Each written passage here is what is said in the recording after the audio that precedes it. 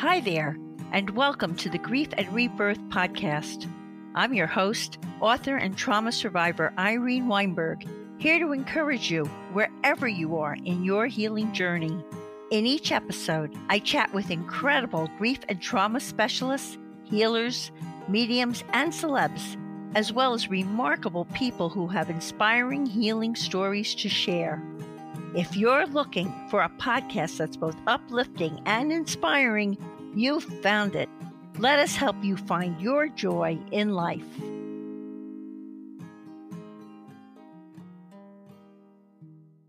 Hi, everyone.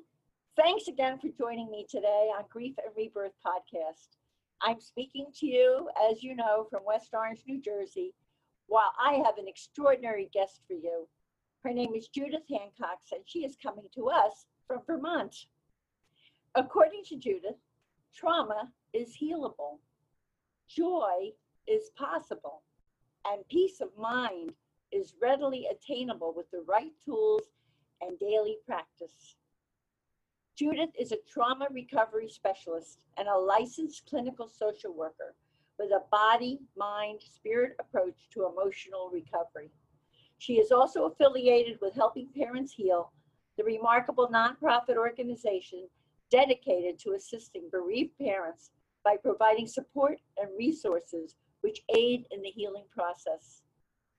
I was very much looking forward to my interview with Judith last April at the Helping Parents Heal conference in Charleston, South Carolina, but the conference was canceled due to the pandemic.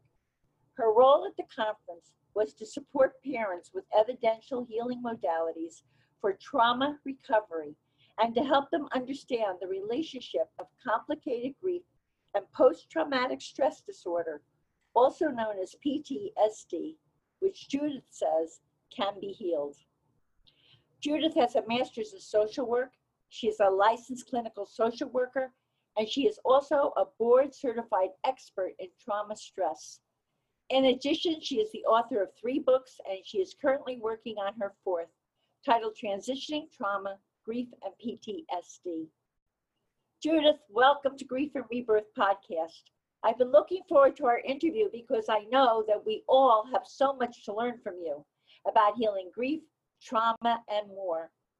But first, stay tuned, everyone, while I take a quick minute to show some love to our sponsors. We'll be right back.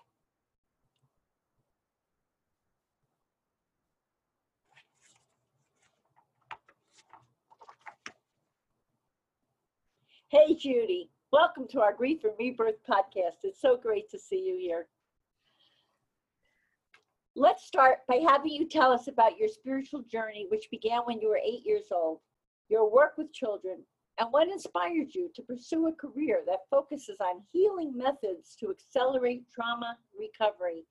And also, I know you have an amazing story about your niece that you can also share with us. So go for the gold. Tell us all. It's a mouthful. Thank you, Irene. I'm so happy to be here finally after all these months. So this is great. It's just a celebration. Here we are. Yes, and here I am in Vermont, and you're in New Jersey, where I grew up. Oh. My journey started in New Jersey, and I have to say, most likely it was guided and pre-planned. But when I was 8, I talk about remembering laying in bed and looking at the ceiling and just questioning over and over and over, who am I? But who am I? Who am I? And nobody could answer that. And I was a little embarrassed to ask, in that way to anyone. I kind of knew at a young age, I felt like a stranger on a strange planet. And didn't learn until many years later, I'm connected to this big spiritual community. But over the course of, my childhood, I was raised Catholic, and I left the church when I was about 18 because of the dogma, and because of the things that were just not resonating with me. But I love to be in church, and I love to go and look at the stained glass and feel the energy of the church. I love to go alone, and I would. And I've always, just questioned, who am I? Why am I here? I had, an aside about 10 years of abuse that happened to me in my childhood that took me into a place of rebellion. So I was a little bit of a rebel as a teenager. My parents, thought I was the rebel kid. And someone handed me a book when I was in college, a freshman year in college, called Autobiography of a Yogi. And before that, I was dabbling in reincarnation books in high school. And I read a book called Search for Bridey Murphy. I don't know if you know that book. No. But it's a story of a woman who was hypnotized and under hypnosis, talked about this life she had in Ireland of Bridey Murphy and the street she lived on, the church she went to, the names of people in the neighborhood, her children. And after her hypnotic session, she went and explored, what is this? Because it was so clear to her. And turns out she, I think, went to Ireland or explored and did the research. And sure enough, there was a Bridey Murphy with all those details. Wow. That were real, from another century. So that really piqued my curiosity. And I just was always interested in rebirth and the afterlife. And but, as a teenager and getting into other things, I met my husband in 1970 as a freshman in college. And that's when someone handed me that book, Autobiography of a Yogi by Paramahansa Yogananda. And I lit up like a Christmas tree because his whole story, he's a saint from India, one of the first yogis that came to teach yoga to the United States. He came over on a ship. His guru, his teacher, sent him as a young student who was learning. And on the ship over to the United States, to California, he was praying because he found a Bible, a Gideon Bible in the drawer, and he couldn't speak a word of English.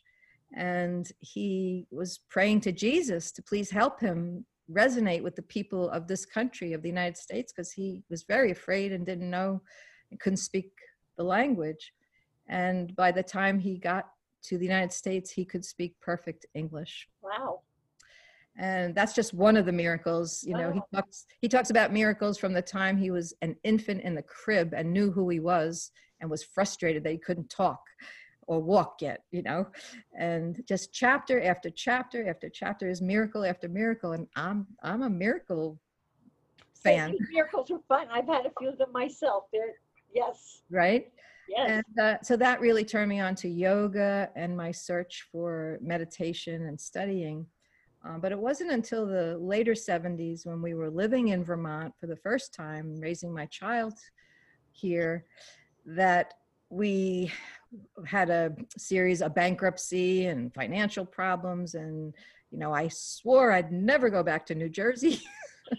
There's no one listening who can relate to your story at all right now. I mean, don't swear ever, because it turns out New Jersey, my heart is in New Jersey because it did so much for me and for us. Where were you living in New Jersey, Judy?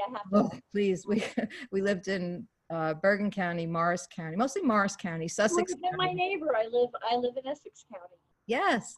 So I lived in Sussex when we moved back from Vermont, Sussex County, Stillwater, New Jersey, where I met my guru when we came back. So if we say, I was guided, the real crux of the situation happened when we went bankrupt and had to leave, and I had sworn I'd never move back, and now I had to eat my words. And I cried all the way from Vermont to New Jersey. I had my 62 Willys Jeep, my son in the back, all my plants and my cat. my husband had the dogs and other stuff with the van. But I got down on my knees, really. We were on Lake Champlain at Mile Point. I hugged a tree and just was crying, saying, why do I have to go back? I didn't want to go back. And then finally, I just kind of collapsed into this, oh, well. You let go. You finally let it go. So I just said, please guide me. I don't know what I'm doing. So I'm too messed up.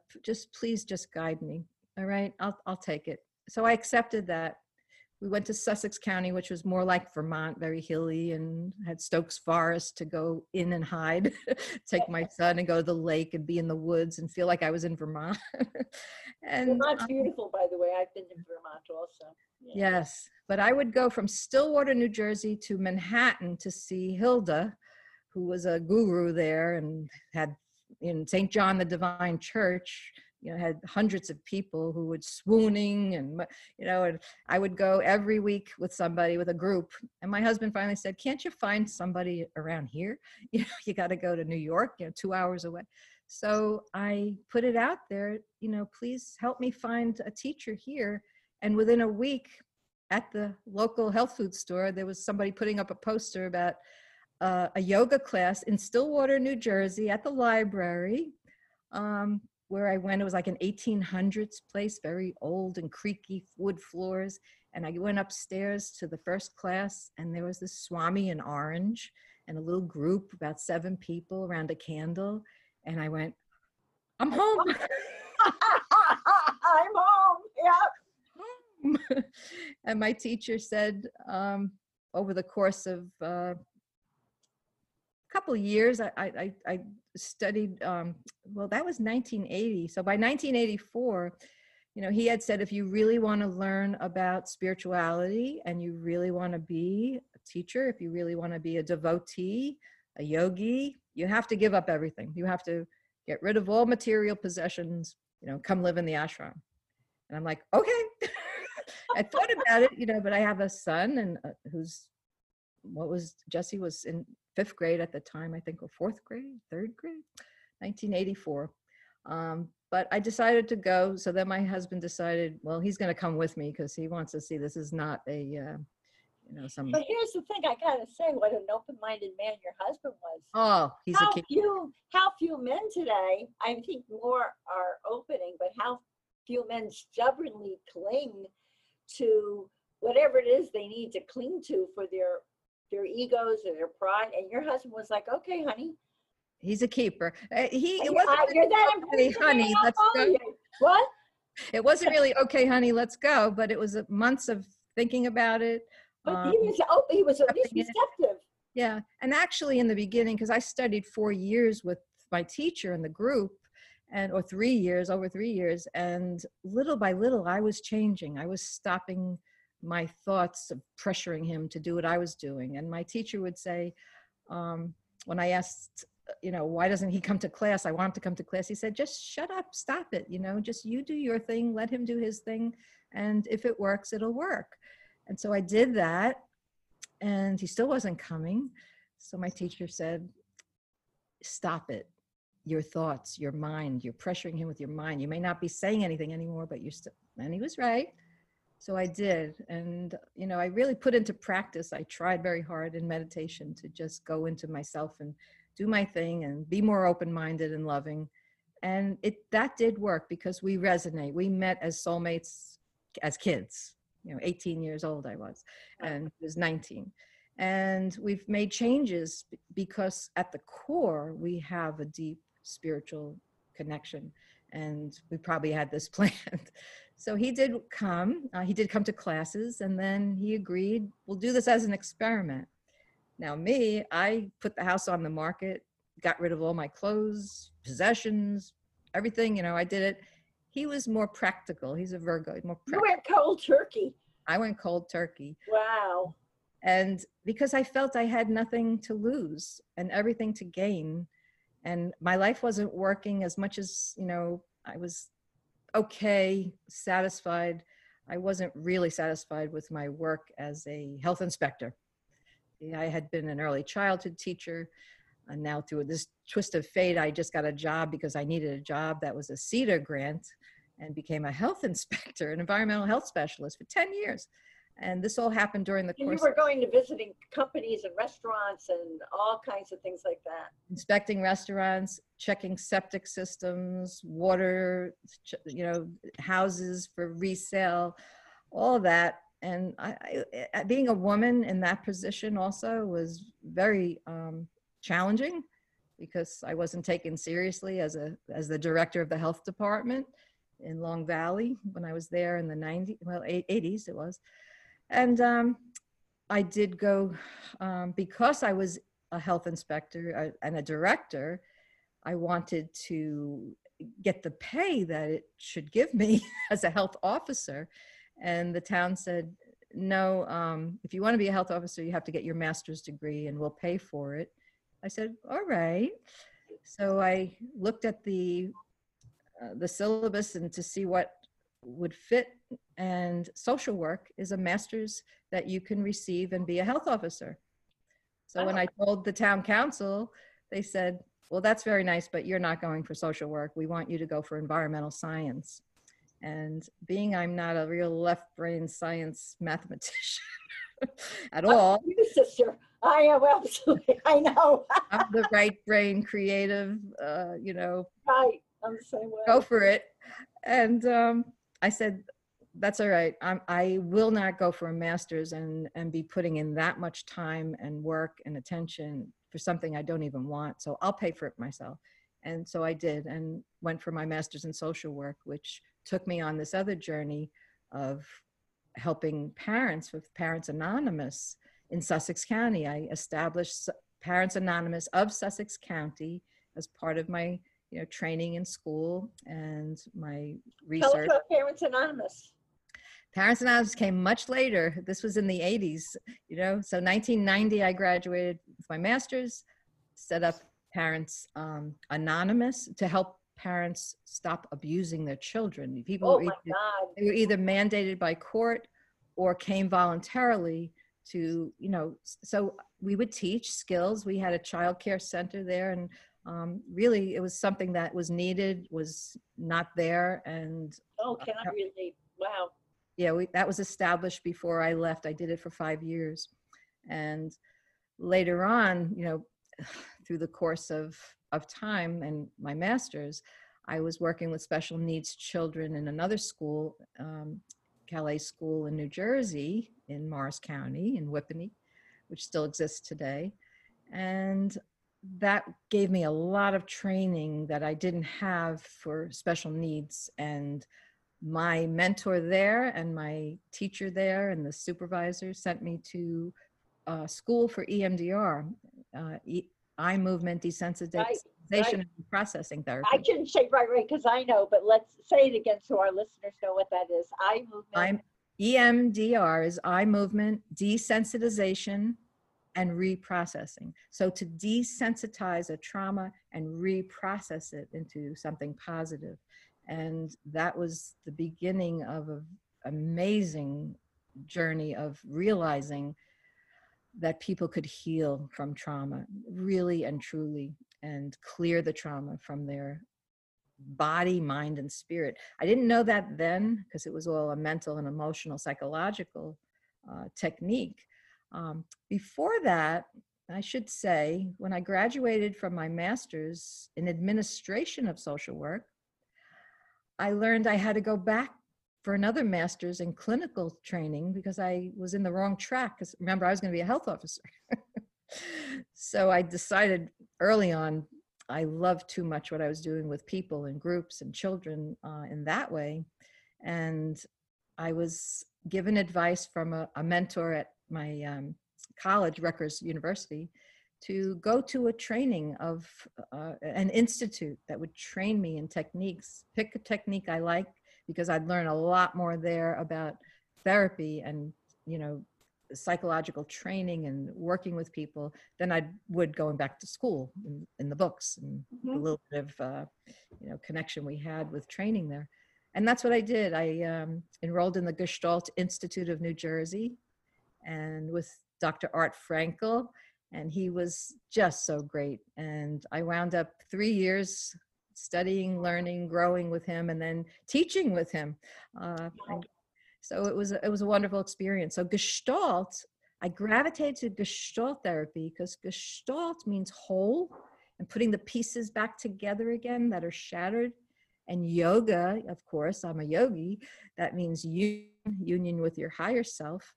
And in 1986, when I left the ashram, and not because I wanted to, but because the ashram disbanded, it just disbanded. And we were told we had to leave. So my husband, the practical one who never put the house on the market and wanted it to sell, it never sold. In the 2 years we were there, the house we rented never sold. So we were able to move right back into our home, collect some belongings again, and go on from there. You were kind of protected. Your road was kind of guided and protected. I feel that way. It was totally protected and guided, practically from my husband, Bill, and spiritually from the great source of all there is. So Yeah. I was guided to Gestalt therapy along with social work.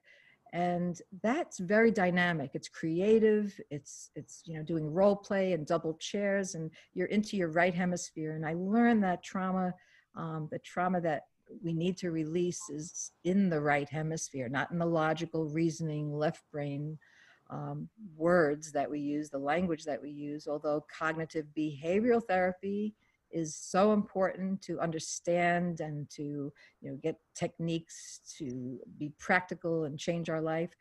But if our trauma is there, and mine still was also from those 10 years. So as much as I aspired to being spiritual and, as best as I could be the yogi and connected to my higher self, I was falling flat on my face a lot of times with my emotions. As they say, healer heals thyself. Right. So when I went to EMDR training, you're in groups of 3, and in Gestalt therapy too, in many trainings, you're in these triads where one person acts as a therapist, one is a client, and one is an observer. Then you switch roles. Everyone takes the role. So in this little experiment, in my first EMDR training, they ask you to pick something that is about a 5 of a level of disturbance on a 0 to 10. 10 being the worst you could possibly feel on the Likert scale, and 0 being peace, no disturbance at all. So on that 0 to 10, they ask you for about a 5 because they don't want you with your 10s, So to practice. So in this practicum, my first EMDR practicum, I figured, a little bullying in junior high. What could that do? That's over. Well, during the period of doing the eye movement with the bilateral brain stimulation, as you're thinking about the bad thing, shouldn't say bad, there's no bad or good, it's negative or positive. As you're thinking about the negative disturbance, you start with the bilateral brain stimulation, and mine went up to 10 plus. And I broke down, I'm crying, and I'm like a little baby over a little bullying, right? Not so little. But it also has feeder memories, which I didn't realize then that I know now with 25, 30 years of experience, that tapping into that childhood, teenage experience, the underlying childhood experience was a feeder into that, which blew it up. And I didn't process that until much later. So EMDR, a feeder energy exactly is what now? You tap into the original source of the pain. A feeder memory. A feeder memory. So would you define that? It's a memory that feeds into a present trauma, or a trauma that you're thinking about that you think is more present, more related to your life right now. And even if it's 5 years ago, 10 years ago, but something from your childhood is usually a feeder memory. So when you go to a feeder memory, it can happen from 3 years old or before. And in fact, if there is trauma when you're an infant, pre-verbal trauma is the hardest, by far the hardest for therapists to help someone heal from, because there are no words. And as we go into helping parents heal, that shock and trauma of there's no words. There are no words that could describe the depth of traumatic loss and the feelings that are so ingrained in the suffering of feeling you've lost, your child. It's a physical loss. And what we learned spiritually, and the reason I was probably trained this early and that early on, is because I was there for my sister when my niece, my godchild, Carly, transitioned at 24 years old. So there are no words. Absolutely. You have an amazing story about Carly. You want to tell us, share that with us? Have I closed the gap enough about trauma? Yes. So before before I go into Carly and what happened, I want people to understand that the Gestalt piece of creativity, coupled with the EMDR, the practical psychological method of a protocol to desensitize a trauma, and then being led to energy psychology and evolving thought field therapy. Many people do emotional freedom technique, EFT. There's TFT, thought field therapy. Right. I was guided to probably, bar none, the most beautiful way of assessing a person's trauma through evolving thought field therapy, because it taught me how to muscle test George Goodhart's technique and how to assess where exactly in the body is the trauma stored in the body, mind, and spirit, in the energy system, the emotional system, and the mental system, and the physical system.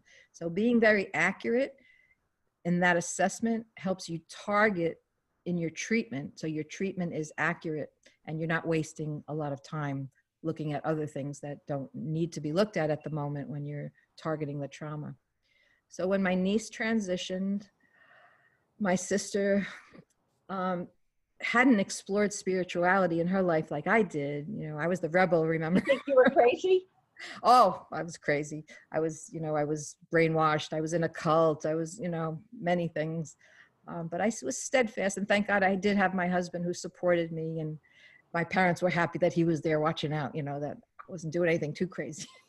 but it all prepared me for that moment, because through Carly's short cancer treatment, I think we all, my sister Irene and my husband Bill and I, we all had a sense that this was not good. This was not going to end well. And yet we were in denial because Carly was so vibrant and special. And just so much energy. We could never conceive that she could leave this earth, because she can't. If she decides to stay, she's going to stay. So my husband had a experience, and my sister had an experience before mine. They both had a vision of a beautiful sunny day with lots of kids around and everything wonderful, but it was Carly's celebration of life ceremony. And they knew it later. They both compared stories later, because when they both had that vision a few months before at the same time, it was very interesting. Very interesting. Like a premonition type of thing. It's a premonition. And I remember praying before bed and reading, and, and I just got to download that she's going to go. She's going to go. And I still fought it. Still denied it, still wouldn't believe in my rational, logical mind that this kid cannot go, and we're going to make it not happen. And I even said to my sister, I know what to do. I know every holistic, method. And Carly said, yeah, Judy, maybe after the chemo and radiation, I'll do that, and I was like, my heart would sink, but, and I had to accept that this was the way. And, and many people recover from chemo and radiation, but in my heart and soul, I knew that that was not the treatment. It was actually not her path. Right, it wasn't her path. Wasn't her path. Or she would have, been living with me. Whatever, that was her path. And so when she did leave, and I am still traumatized by the look on my sister's face when we both got the news. And it's just, beyond words. And I did everything I could from the beginning to let her know Carly is not dead. Carly is not, by any means. That energy has not gone into the ground and disappeared with the dirt, I knew she was alive. And I told my sister to please think of her as in the jungles of Australia, or in the, depths of the Africa, somewhere where she couldn't communicate with us yet. She doesn't have a cell phone with her or a computer. There's no, it's off the grid. and just know that she's okay though, and she's going to get in touch with us. And that was very comforting to my sister because she could resonate with that. And she knew Carly could not be gone. She knew. So in that week, I spent a week with her, and then I had to go home to New Jersey, to my town, to get my clothes and, see my animals and, refresh a little bit before I went back. So I went home, and the first night home, I sat on the couch after my husband went to bed, and I'm in a state of, how do I help my sister with this one? There are no words. She doesn't have the confidence I have to know. So I asked Carly, I took my cell phone out. I texted her on my phone and said, Carly, I know you're okay. I know you're fine. I love you so much. I just need help now. Please help me. How do I help your mother? What am I going to do? Please help me help your mother. And in that exhaustion and crying, I fell asleep. And about midnight, I heard my phone go off, and I woke up on the couch and said, who's texting me at this hour of the night, early morning? And I look at my phone, and even though I had texted her, it wasn't what was up. What was up was a Google search bar that said, heaven looks a lot like the mall. That could only be my goddaughter. That could only be Carly, who was a shopper. She loved to shop. In fact, she went to Boston College because it was close to one of the shopping malls that she liked to shop in. So she said. So I knew it was her, and I got goosebumps all over, and I ran, drove down to my sister's the next day with my phone and said, Carly, this is Carly. And I think my sister believed me, but I called her first and told her, called her first. So what she did was, as she does very well, is Google, all night long, because she had PTSD and couldn't sleep and was up all night. And she Googled that heaven looks a lot like the mall. Now me, I just took it, that was Carly saying she's having fun in heaven. But my sister wanted to be practical. What is this? And it turns out it was a book. It was a book written by a woman, and a story about a child who had a near-death experience by getting hit in the head in a basketball court, something like that. And my sister got the book, and all she told me was that there was a message in that book from Carly. Wow. When she read it, at the very end, there was something very poignant that she knew was a message from Carly. So you see, you never know, if you're open-minded and, you live in both worlds, you keep your feet on the ground and your head in the sky. I think I can relate. You want to be balanced with that. Yeah. Wow. And That's she story. also visited me in a dream twice now. It was such a clear dream visit where I could touch her, feel her. In the first one, she just told me that, Aunt Judy, leaving here is it's like an old shoe. It gets smelly, you take it off. Your body's like an old shoe. It gets smelly and you take it off. And the shoe piece was interesting too, because we wear the same size. So I inherited a lot of her shoes and boots that I've worn out just to feel close to her and wear them. But so she made that comment about like a shoe, the old shoe, and mine had just worn out, her boots. So I'm just getting that now, actually, as I'm telling you. Right. The boots were worn out. And well, I've heard a lot of people refer to our bodies as our earth suit. How we wear them out. Yes. Like my mother's 95 years old and she's in assisted living and things are giving out. And I go, Mom, your tooth got tired. It was chewing for how many years, whatever. Right. I've heard in yoga, it's like an old coat, you take it off, but I never heard about the shoe. And so she enlightened me on that one. Yeah. So very much real and very much in charge on the other side with the other children, because my sister, I think, as you know, is now, very involved with Helping Parents Heal, Right. on board of directors. She organized the very first conference of Helping Parents Heal in Arizona, 2018. I could see, because I was going to be interviewing all of you at the conference, I could see how amazing and involved and competent your sister is. I was admiring that from the background. I was going to be doing my thing, and your sister said, absolutely, you're more than welcome with the podcast, come in and interview everyone. So I was kind of in the threads as things were being done. I said, wow, she's great. She's really doing a great job. It must have been very hard for her to dismantle it all when we suddenly had to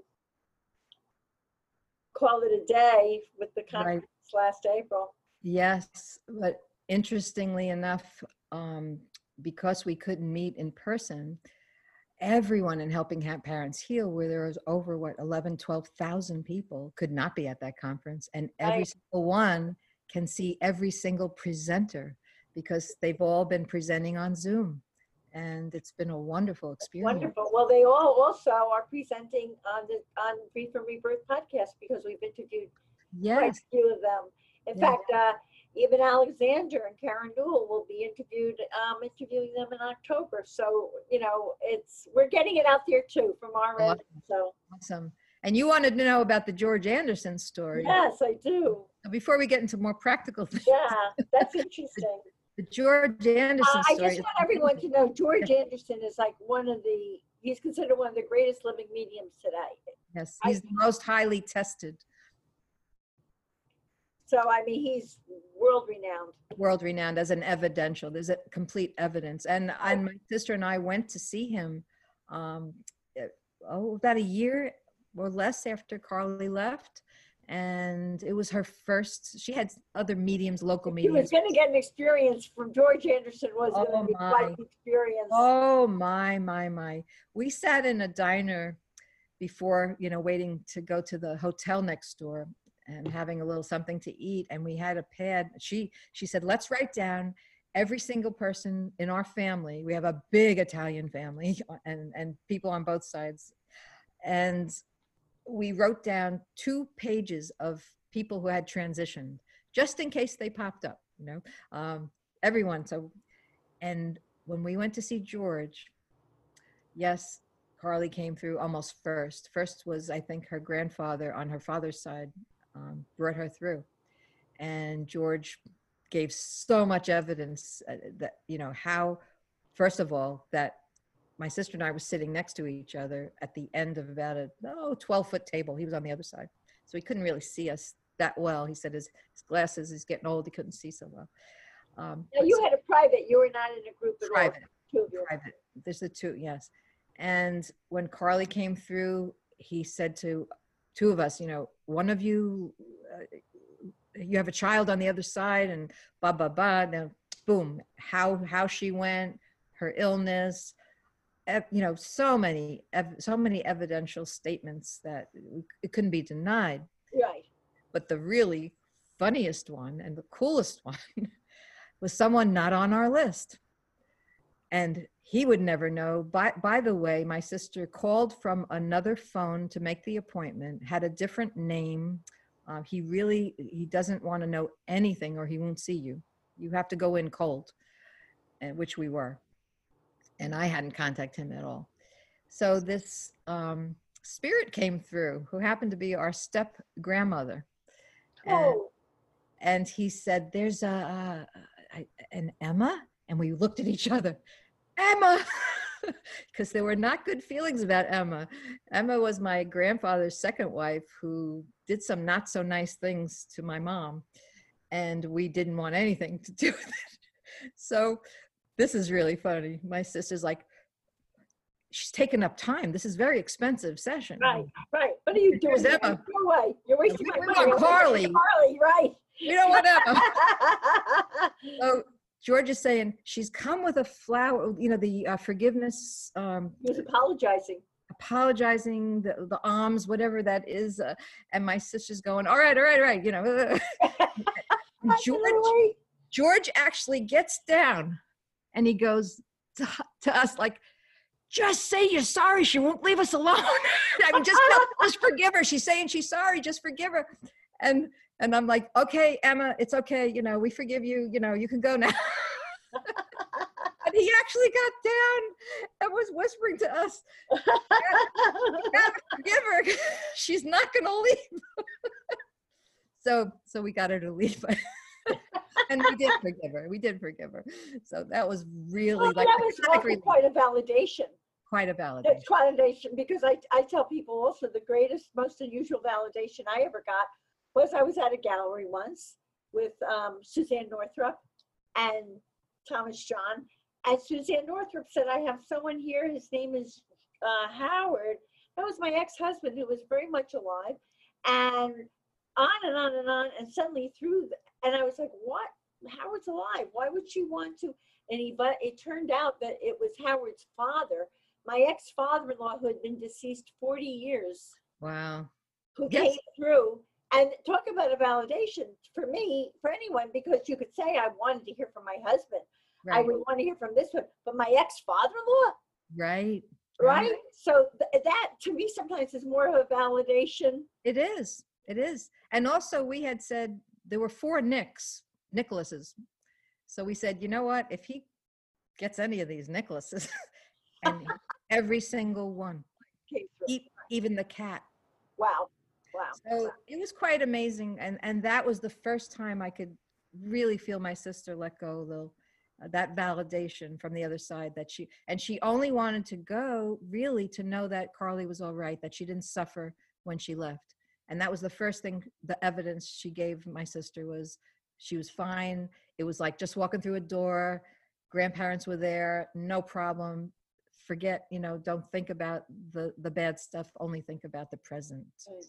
And that's about the trauma recovery. We'll go into that, because staying present, staying in the here and now is one of the most important things we can do to keep our peace and our peace of mind. But the trauma, which is so important, because in trauma, when you have these experiences, you keep going back, right? It forces you to go back, because you're having, recall, you're having feedback constantly, flashbacks. There's avoidance. You don't want to go there, but it comes in, and there's sleep disturbances, and there's nightmares sometimes, power dreams, or the whole range of anxiety and depression. And what I explain to parents and other people who are traumatized when they see me is that, in the grief process, the normal grieving process, if you lose a parent or a grandparent, it's sad, you're upset. If you're attached, yoga taught me this, that the more attached you are, the more pain there is. So attachment brings pain. Mm-hmm. So, there is suffering that comes with that pain. Now, Leonardo da Vinci said that, and others have quoted it, that pain is inevitable on this planet, but suffering is optional. We do not have to suffer. And PTSD causes suffering. So if I can explain just a little, in the course of grief and normal, when I'm saying normal, I'm saying when an elder has left, and it's the course of a life that we're used to, and more accepting of. We go through this period of transition, and the first 30 days, when any traumatic event happens, a car accident, anything, the first 30 days we call acute traumatic stress. And in that acute traumatic stress time period, the 30 days, our brain that's broken in pieces, of the trauma is shattered into all little incidents, like with 9/11, people who have been shattered in the first 30 days, I worked with them. And we had to work on each piece of the trauma, the smell of it, the sight of it, the sound of it. I mean, you're amazing to do that. I mean, that's very special to be able to, people are reliving this, and it has to affect you also as you're hearing some of these experiences. Well, of course, I've learned how to keep a boundary. Of course, it gets into my heart, and sometimes I cry too. But I keep my knowledge and my boundary to help guide them through the process. So the first 30 days is acute, and it's sharp, and it stings. But then after 30 days, the brain starts to process it and integrate it.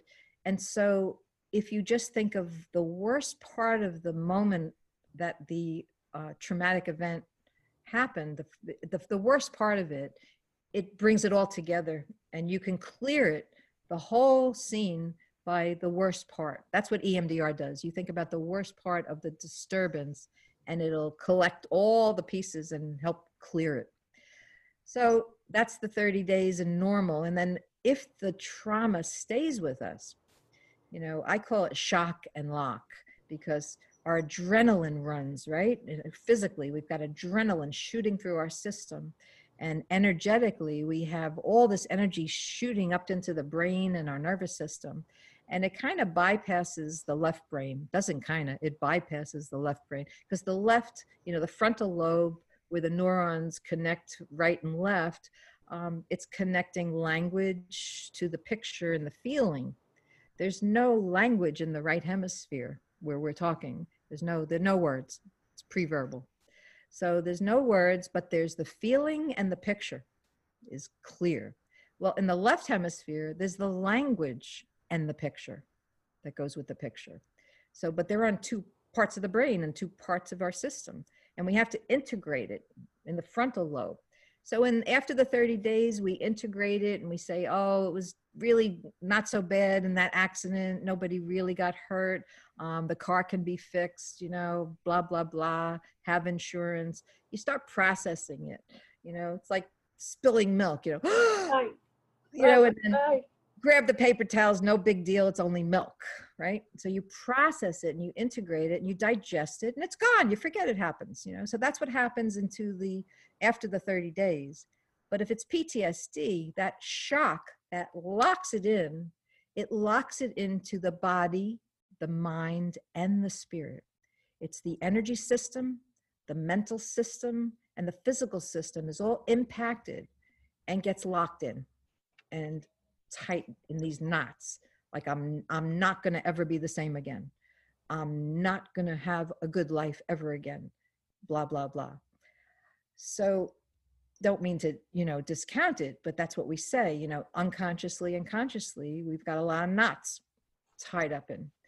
And so PTSD after the 30 days, if we're still carrying it, that's what it's called, post-traumatic stress disorder.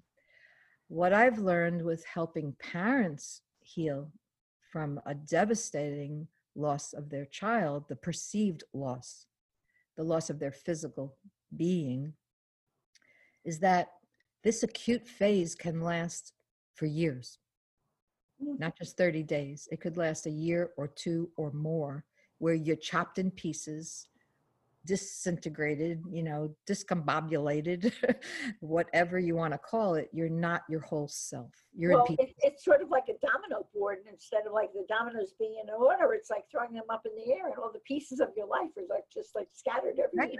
Right. So our attachment to our child, which is the closest, the umbilical cord never leaves. We think we cut it physically, but it's emotionally, we're always tied to them. And that same umbilical cord of energy is what can bring them to us also, because they haven't gone anywhere that is not physical. They're still here. They're in our spiritual realm, and they're in our emotional realm. And until we're healed, they're going to be very close. So a lot of people feel they have to stay sad to honor their child, because if they're not sad, then their child, they're not really caring much about their child. It gets twisted. Also, our energy gets twisted. Our energy systems get twisted. Our energy and energy system, from every system, there's billions, every cell in our body, billions and billions, 400 plus billion cells in our body, all have their own energy system. And I'm moving this way. It goes in a clockwise direction. The neurons and the protons and the over the nucleus of the cell, whatever's circling is in a positive direction. And our emotional body, around our body, we have an ethereal layer that lets the energy in and out. The next layer is an emotional layer, the emotional body. The next is the mental body, and then the astral, and it gets higher to the divine. Right. So higher and higher frequencies. But all this energy gets twisted, and some of our chakras, from the base chakra, the 7 chakras, from the base chakra, the sacral, the solar plexus, the heart, the throat, the brain, the brow, the ajna chakra, and the crown chakra, can get twisted and move backwards. And so you don't feel yourself, and you're not yourself. You're always, it's switching us into the past. If you think about a tornado or a hurricane, the counterclockwise spin is where we're going. And it always leads us into the past or worrying about the future, but mostly the past. And so to stay centered in the present is very difficult if you don't know how to at least clear your energy system and get your chakras. So whether it's Reiki, whether it's the energy correction meditation that I invented or developed from the brief energy correction from evolving thought field therapy, I learned that there are pressure points on the body. And in my book, there's 6 that tap into 6 different energy systems, major energy systems that clear the whole thing within seconds. About 20 seconds on each pressure point will adjust that system. Now, will it move backwards again? Yes. Every time we think a negative thought, our energy can reverse. So the challenge is to stay peaceful. So PTSD is healable.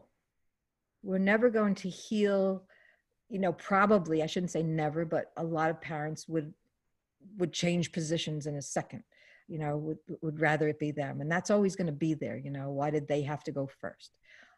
But if a child leaves first, we've learned spiritually, there's a reason.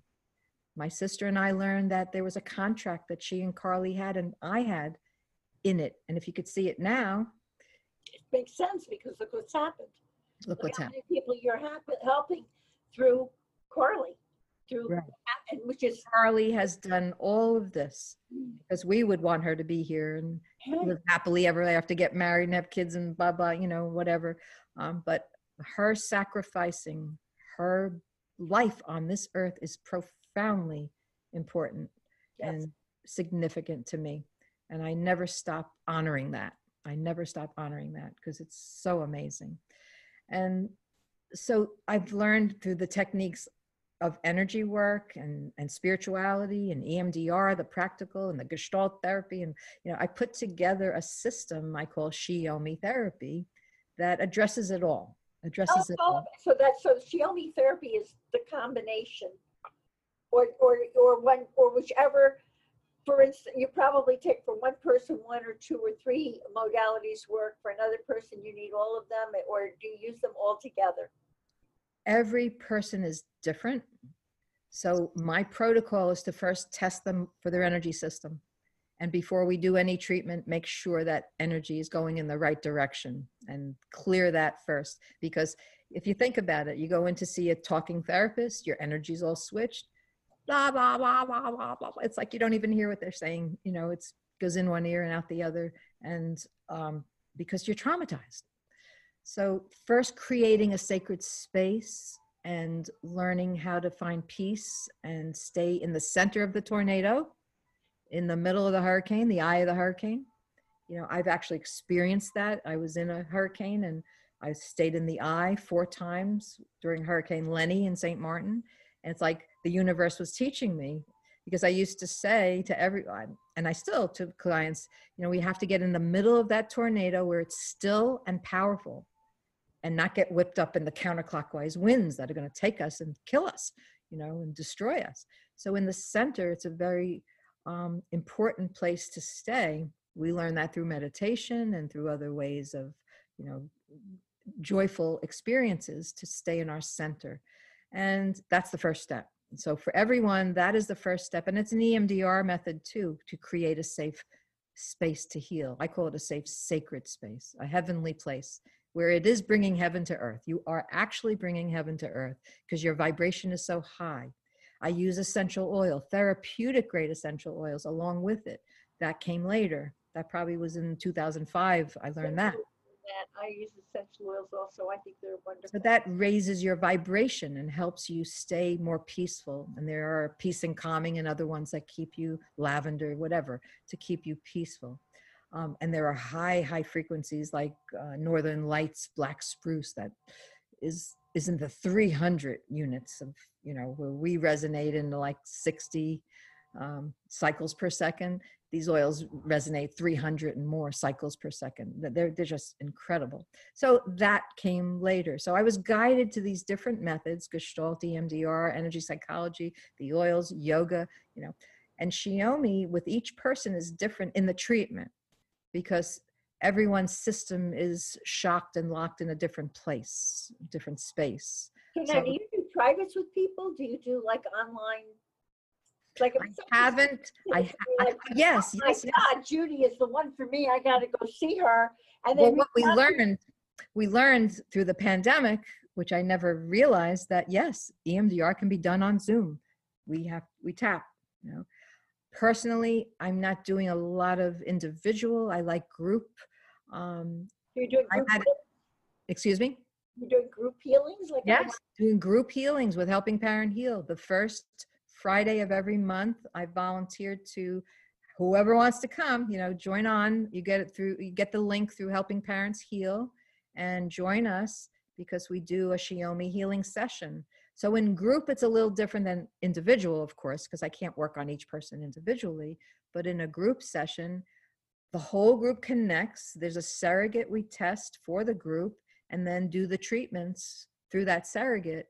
And what's basically Shiomi is what I call a magic circle, the healing circle.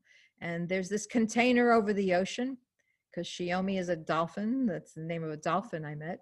And it means rip current. Shiomi means rip current, very fast, very, very fast, goes fast. So it does. And we each put our disturbance in the container, and we're able to, in the end, when it goes from a 10 down to a 1, has to be a 1 or less to shift the circle, but everyone in the group lowers their disturbance level to a 1 or less, and then we shift the negative. And I don't want to get into it much now, but just to say that it's an American Indian ritual. It uses Chinese medicine, Japanese medicine, all different techniques. But when we shift the circle, we take it through 4 corners. We take it into the earth and up to the sky. We give it to the God, the source, whatever you conceive that higher being to be. And we ask for an image that will replace the negative. We ask and every single person in the group will get an image that's different from their source. And we're able to lock it in with pressure points and eye movement and install it and feel grounded with it. And it's an amazing process. It really is. These group healings you have, are they only for people who've lost children, Judy, or are they, if someone else has had a different kind of a trauma, can they join in? It's only for Helping Parents Heal right now. This particular group healing I'm doing is for Helping Parents Heal. It's 12,000 people. Wow. So this is a lot of people. Very busy. Who can come. But I'm just so thrilled and honored that 40, 50 people can do it at once. I always knew this, but this is what it took, the pandemic, it took to prove it. Because I did it in smaller groups of 12 or 7 during times I taught at Skidmore College with the International Women's Writing Group. We would do to get rid of writer's block or whatever. I knew it could work. And I always had this intuition that it could work in a big way. So I think it's just being led there now, that it's wonderful. Phenomenal. It is so wonderful. So people can understand, because we're talking about, I know there's a difference there's actually a link between complicated grief and PTSD and trauma recovery. Can you explain that to those of us who are lay people about this? Well, I would believe and know at this point that most parents who have lost a child have complex grief. And complicated or complex grief is, that alone is complicated because it shatters you in so many pieces. And like I said earlier, putting those pieces back together again takes time. Then if you have earlier memories, earlier traumas, if you've had abuse, neglect, accidents, the realm. I've seen people with ritualistic abuse, which is by far one of the worst of group, horrible things done to a child and a baby. sexual abuse. Oh, So if you've had any abuses and traumatic incidences in your past, that will definitely feed into the issue that you're dealing with. So, there's mad, sad, glad, hurt, scared. The 5 main emotions in Gestalt therapy we're taught. Think about it. With mad, you can have from a little frustration to rage. yeah. Sad, the same. Glad, meaning the excitement, the charge of the excitement. That's a negative charge, though, not a positive, joyful, uplifting, peaceful joy. It's a excitable, nervous reaction, similar to psychoses, or you'd see in a mental institution. So mad, sad, glad, hurt, and scared, fear, from a little terror, from terror to a little bit of anxiety. So all those emotions come into play with your feeder memory. If you have something that made you angry, if you're angry now, there's something feeding it It from just earlier. triggers the prior abuse or the prior situation. Right. So half of our planet or more probably is walking around with issues like crazy that they don't realize that came from trauma that they had early on. Yes. That they don't relate to really. Yes. And I truly believe and know, it's not a belief, because, belief can be a lie. Beliefs change. That LIE, belief, LIE, right? There's a lie in there because people have different beliefs, but then you learn something new, science changes it, and you change your beliefs. But knowledge is truth.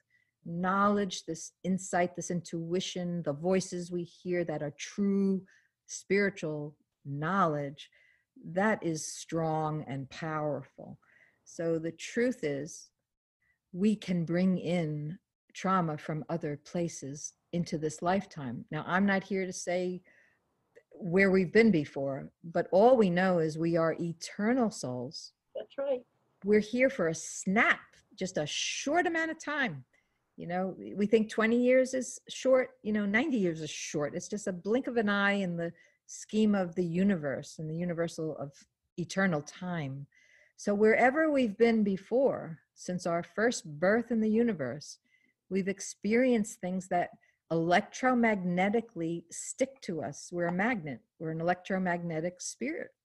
And so these traumas, I call them holograms, as a picture, to see this event that is a movie, is a real movie. The smell of it, the taste of it, the sound of it, the sight of it, the visceral feeling of it is stuck in that shock.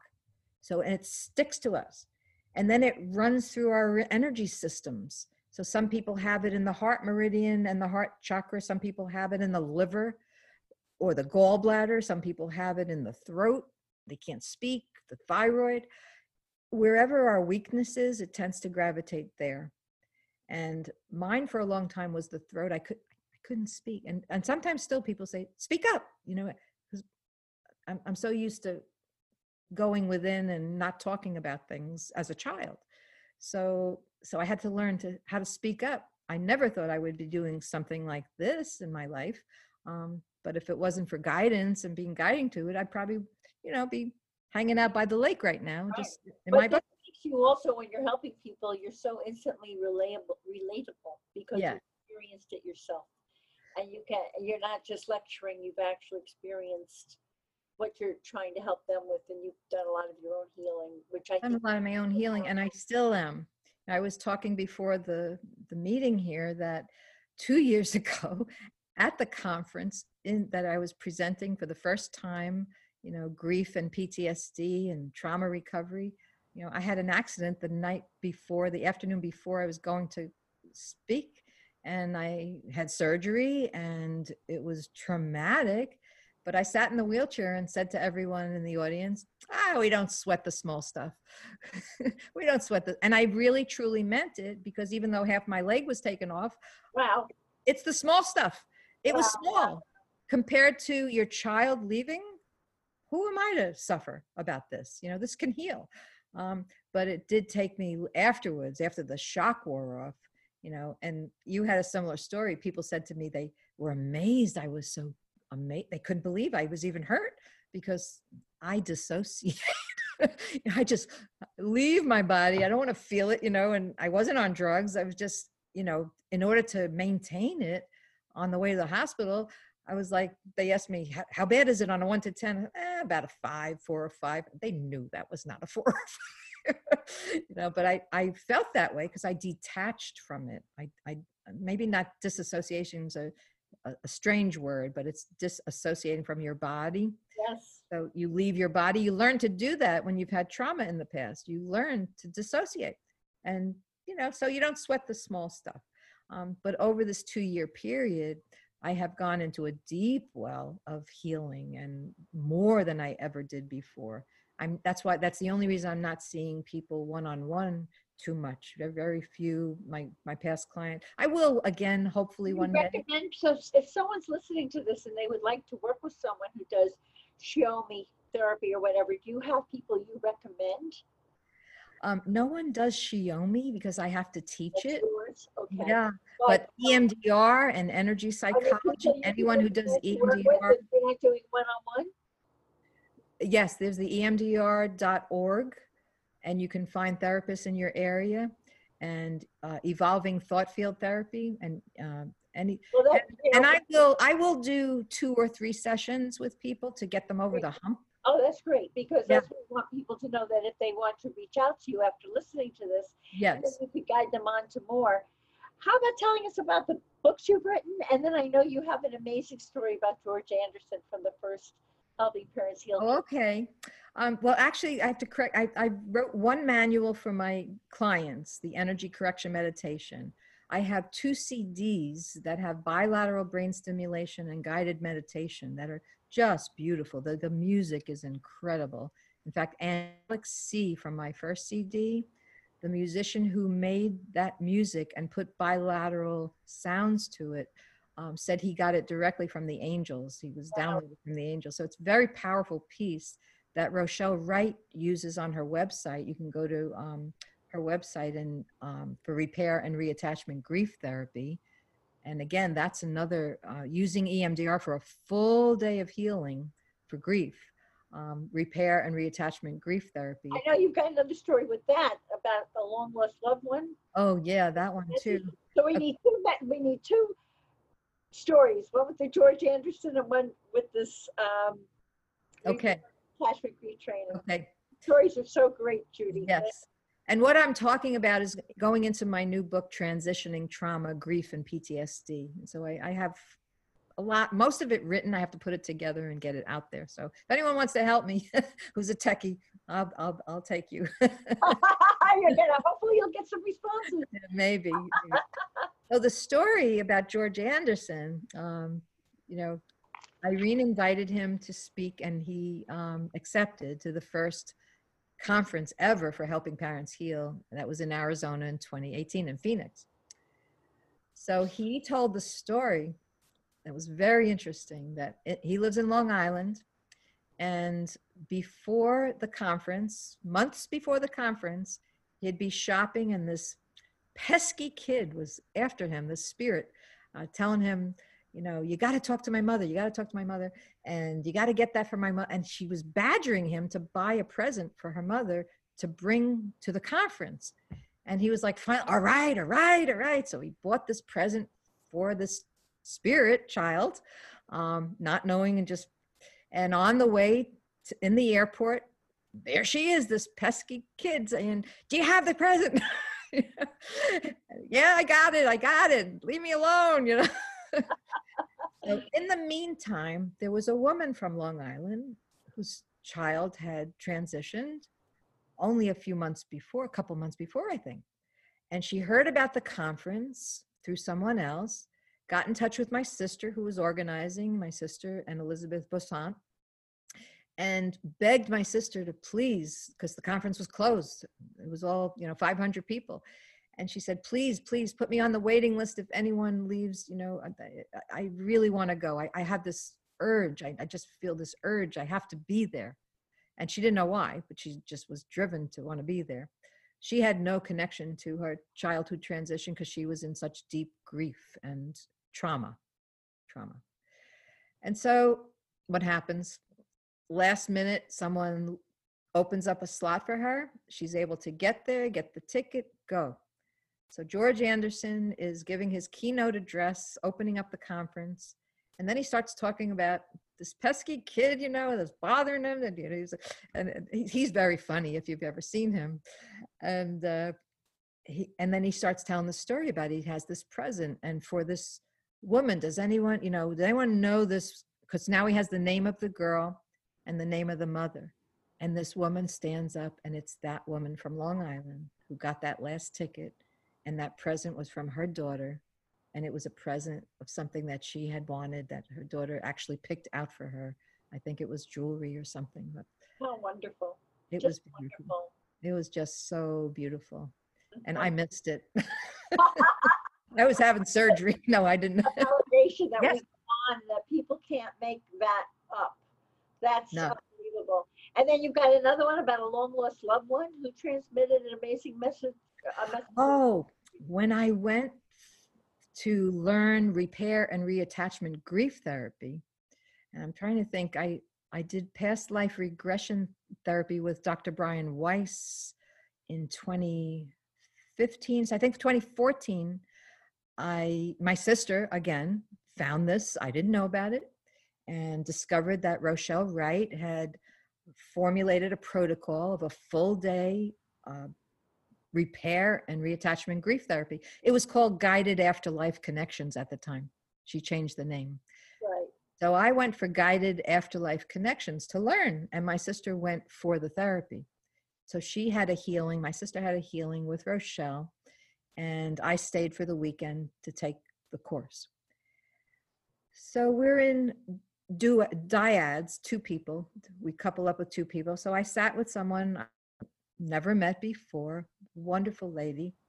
And I was going to be the therapist, and she was the client. And remember, it's a full day process, but we had to do it in half a day because then switch.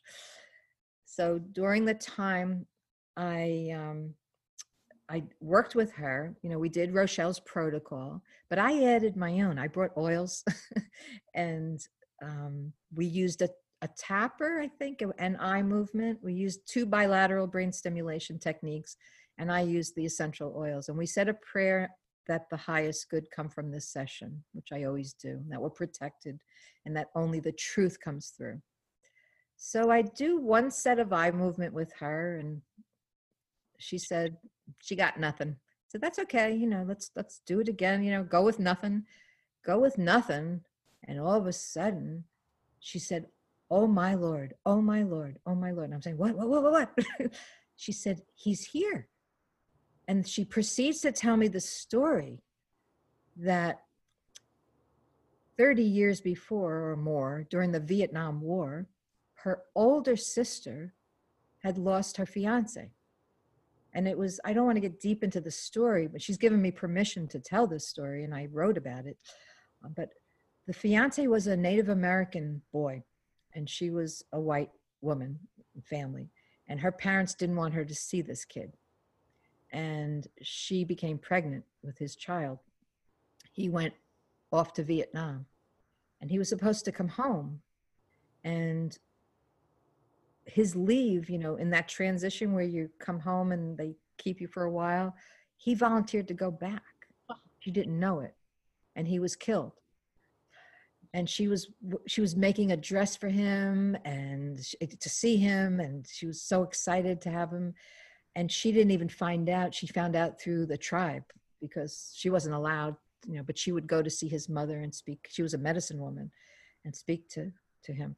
So this is the fellow who shows up in the session that I'm doing, her older sister's fiance from 35 more years ago from Vietnam. And he proceeds to tell her that he's kind of hanging out now with her father, who hated him in real life, in earthly life, that they've made up. He's sorry for how he treated him. That he saw his sister making the dress But one of the things he said to her was, "My, you've grown up." Now, Wow. remember, she was a kid. And he was with her, and she was letting her know that he really. She was the little sister that the older sister took around, not because the older sister wanted her little sister. He loved her. And he said, "Come on, take your little sister." You know, he had a fondness for this little sister. And she cracked up. She goes, later on, she said, "I love it." He didn't say, "You look so old." He said, "My, you've grown up so much." It was beautiful. It was beautiful. And he gave her all this information about, he saw her making the dress, and that, you know, he still loves her. He's so happy she's married, and gave messages to her. And just this. And she got them right there while she was with you, just like that. Just like that, after two sets of eye movement, So if it's going to happen, it's going to happen. Wow. So I want to ask you, I would like for you to share with our Grief and Rebirth podcast listeners the importance of healing in this lifetime, but would you also incorporate with that, since your books are healing modalities themselves, tell our people about the books and why you believe it's important to do it now while you're in your body, and don't wait till you come back or till you have to go to the other side. Right. Why? Why should you motivate yourself? Why go online to a podcast like this, look at all of these healers and say, I got work I got to do. Let me do this before I cross over. Well, remember how I said that we take our trauma with us. Wherever we go, we take our trauma with us. If we have traumatized energy, that means that we have energy that's stuck. And with that energy that's stuck are not only the negative images, and sometimes we don't have the images, we have the feeling. Sometimes we don't have the feeling, we have the thought, like, I'm not good enough. I can't go on. And these sabotaging thoughts attract other negative thoughts, and we collect these negative thoughts, and they seem to, you know, blossom and enhance and amplify. And then we take this with us. Our spirit doesn't just, you know, the body may go like an old shoe or an old coat, but our spirit carries the negative energy, the disturbing energies with it, that has to be reprocessed afterwards. And so I'm told by others in the afterlife that, you know, there are hospitals and angels and helpers that help clear us. But the main issues and the negative energy has to be worked out by ourselves. And this is the best way to do it in an earthly body. We can release it from our body, mind, and spirit here. So I just think it makes sense to not take it with us and to heal it. Most people don't realize that post-traumatic stress disorder is healable. You know, you hear these things from veterans, like it's never going to end, it's a life sentence. It is not a life sentence. Emotions are a life sentence. Emotions, mad, sad, glad, hurt, scared. We're going to have oodles of them. They're going to come and they'll go, and they'll come and they'll go, and they'll come and they'll go. Our technique as a yogi is to step back and watch them more than get into it, you know, to hesitate before we say something, hopefully. You know, I'm just as bad as anyone else with that one. Sometimes I have to really stuff it.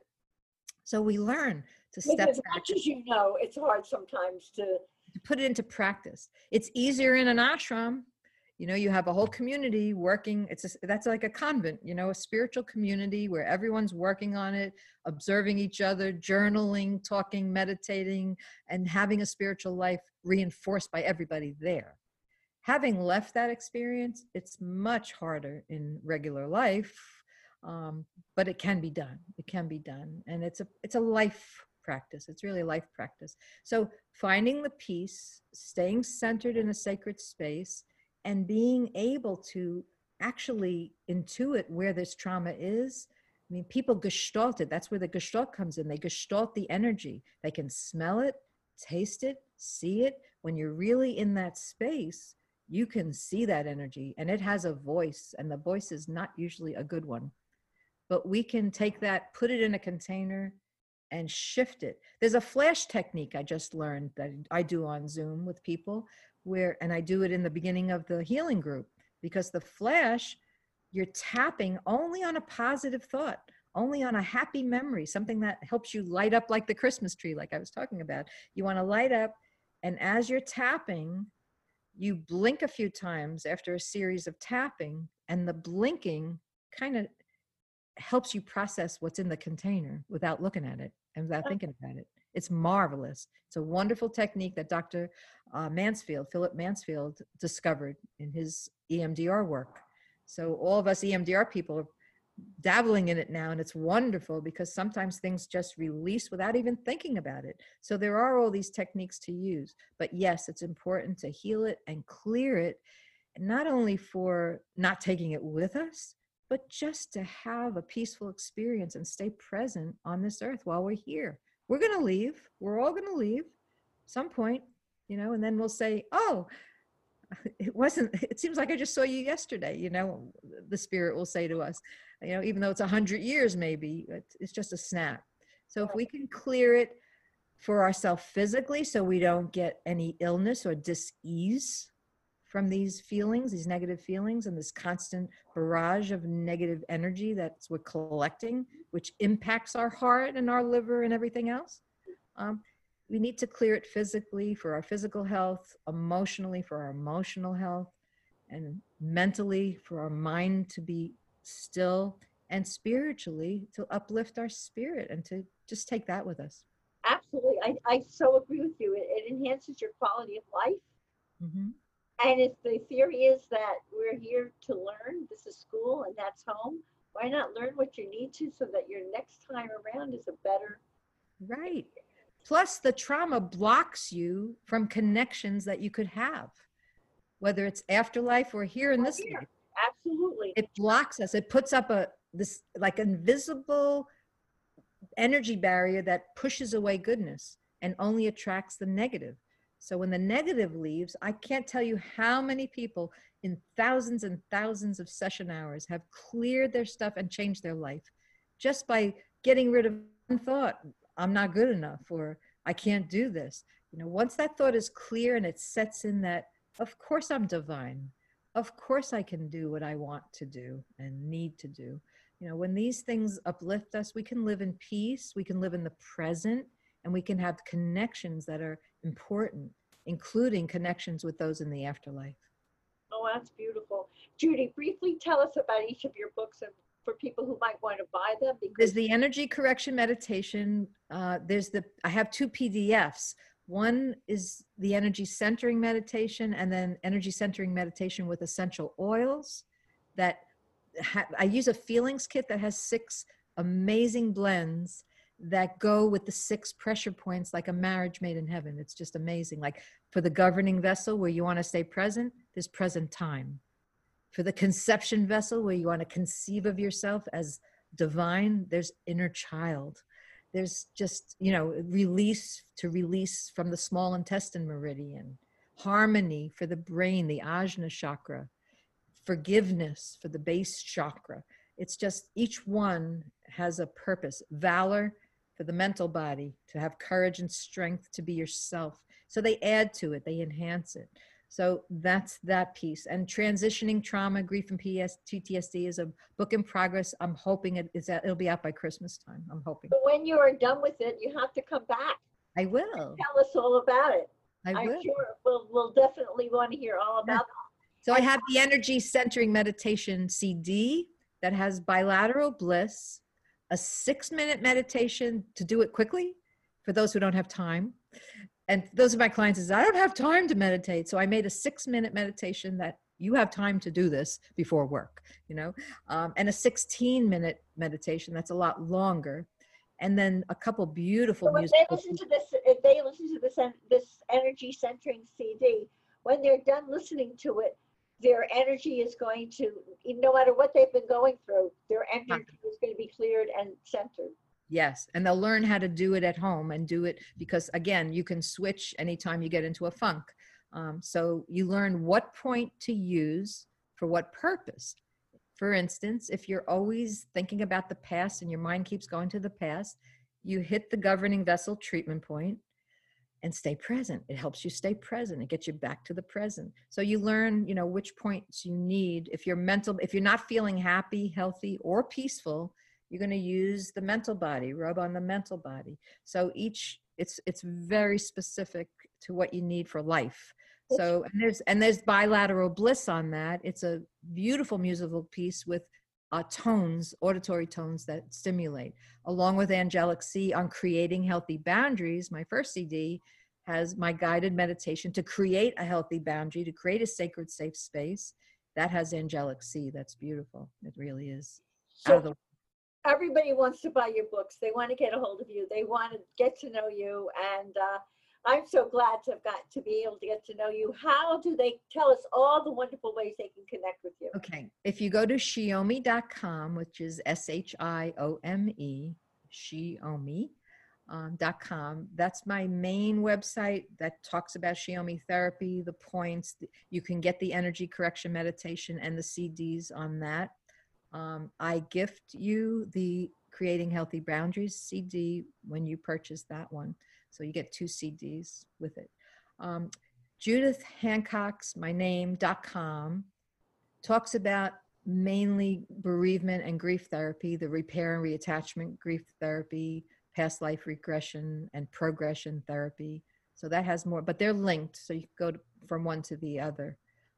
You can email me. The best one right now is judith.appointments, plural, @gmail.com, or my name, Judith Hancocks, @gmail.com.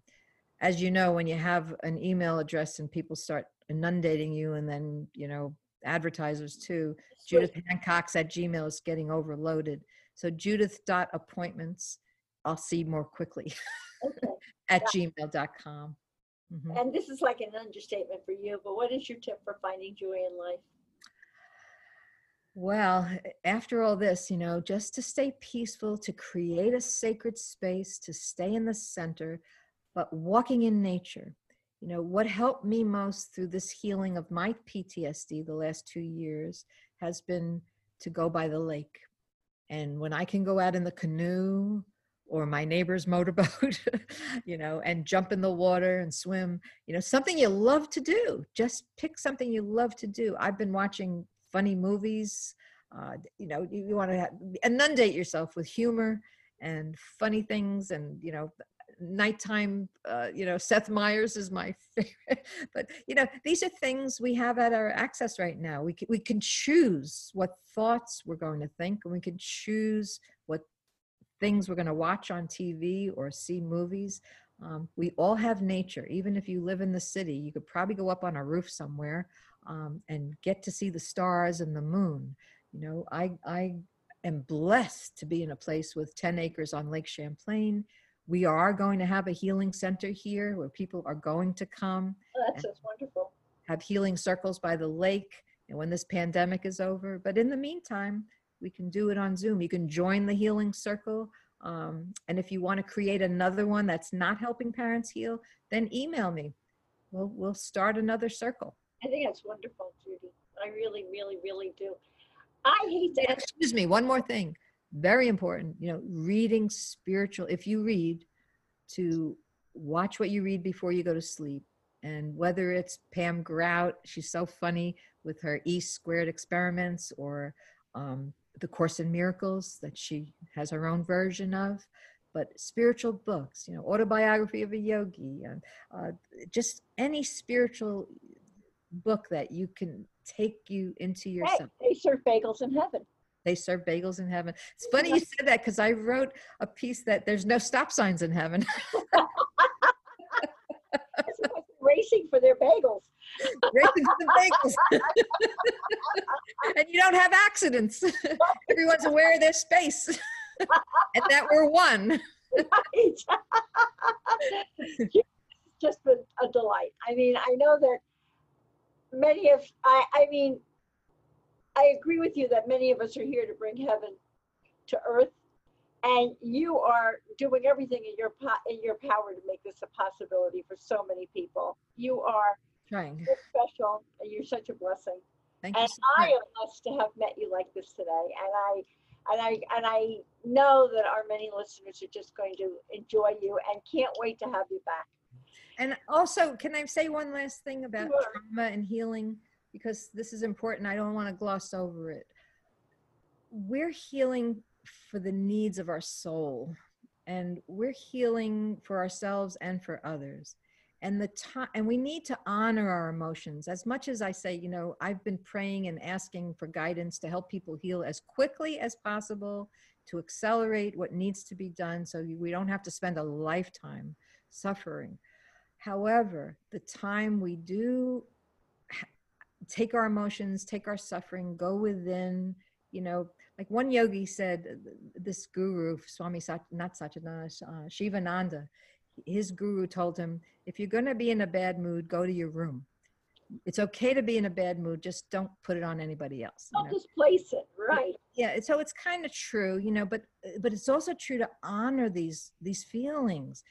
And so when I see someone and deal with people, I use the example of going into a cocoon, because it's like we're a caterpillar filled with all these crazy, skeevy kind of, things that we don't like.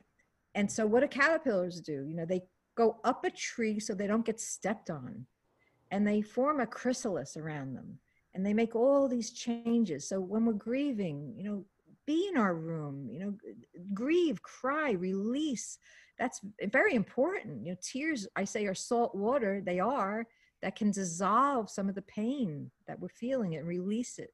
So, but it needs to be honored as a life experience, and it always needs to be honored. Whatever we put in the circle, in the container to shift, we honor it. We always honor it because it's a teacher. We've come here to suffer, not to suffer. We've come here to experience pain and learn that we don't have to suffer from it. We can evolve from it. We can learn from it, grow from it. It's supposed to teach us something. So I love this. You're saying we're healing for the needs of our souls, and we're healing for the what of others? We're healing for others. We're healing for ourselves, and we're healing for others. Not just to be an example that it could be done, but actually to be a positive influence on the vibration of the world. Wonderful. Our peace of mind. We don't have to be happy. It's good to be happy. It's different than joy. Joy is a peaceful, blissful expression of our soul. But happiness comes and goes. It's effervescent. It's just, it bubbles around and might have it, might not. We may never be happy that our child left, or that our loved one is lost, or whatever the situation is. We might not be happy, but we need to stay peaceful, because peace is a positive energy. Just staying peaceful keeps all of our energy centers moving in a positive direction. It's not a weakness to be peaceful. It's a power. It's a real powerhouse to be peaceful. So when we're peaceful in our own space, we're influencing the vibration of the world. So yes, I get a little crazy sometimes with the politics. I have to admit, that's one of the things where I got to put just shut the TV, shut the news, and pray and meditate and put the peace out there, because that's what's going to influence other people silently. It's wonderful. I don't think there's a single person who's going to listen to this who's going to be not fascinated and wanting to hear every word. And just Cherry, this has been an absolutely stellar, wonderful interview. Thank you. Awesome. Thank you. I'm honored. I'm honored to be here. I always am honored with every person I meet. There's a saying, namaste, people. Yes, namaste. That's the soul in us honoring each other as equal. The light in me honors the light in you. We are one, as they say. Yes. And here's a reminder, everyone, that you can see the show notes and all Grief and Rebirth podcast episodes on ireneweinberg.com. And make sure to follow us and like us. We know you do. On social at Irene S. Weinberg on Instagram, Facebook, and Twitter. As I like to say, to be continued, many blessings, and bye for now.